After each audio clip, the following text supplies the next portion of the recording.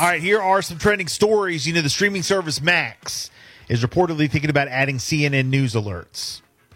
And that's while you're watching content. Oh. So it's going to be kind of more like TV. I don't know how I feel about that. And CNN used to have like a streaming service on its own, but it didn't really work out so well. But they're going to be trying it again, but adding it to the Max app. Oh. So it's going to be HBO and CNN kind of like combined. Okay. So no specifics yet, though, on the news alerts. Okay. But subscribers promise to revolt if that happens. Okay? That's what they're saying. So there you go.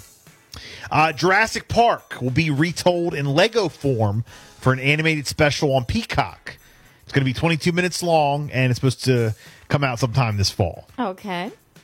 That's interesting. A list of celebrity chefs who hate certain foods came out. Guy Fieri apparently doesn't like eggs.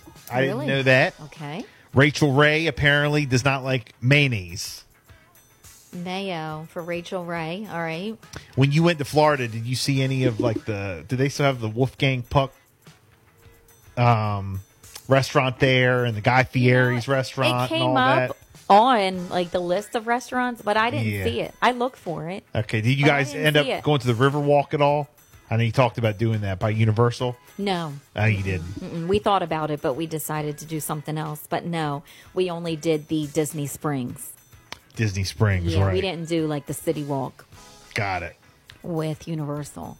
But I was looking for the Wolfgang Puck restaurant. I didn't see it. I did see the Planet Hollywood, like you mentioned. The House of Blues. It looked closed, though. I don't know what was going on over there. Well, a couple other chefs, Gordon Ramsay can't get behind pineapple pizza. And speaking of Wolfgang, not the only one. Wolfgang Puck would rather do without Japanese Wagyu beef. Oh, okay. All right. If you care. But those are some of the things. But even eggs and mayo and stuff, I'm surprised with those. Yes. Tonight on TV, The Price is Right. It's going to be doing a tribute to Bob Barker. That news actually broke when you were out of town. No. 8 o'clock on CBS. Bob Barker and I believe Drew Carey's going to be hosting. Okay. So that ought to be interesting. I saw the memes going around saying it had the crackers and the ginger ale and soup, and then The Price is Right in the corner. Your sick days at home from school. What would you do? You would have your soup and your ginger ale, and you would watch The Price is Right. And then The Young and the Restless and The Bold and the Beautiful and The Guiding Light and As the World Turns. That was our childhood. That was our childhood right there. My God. Right.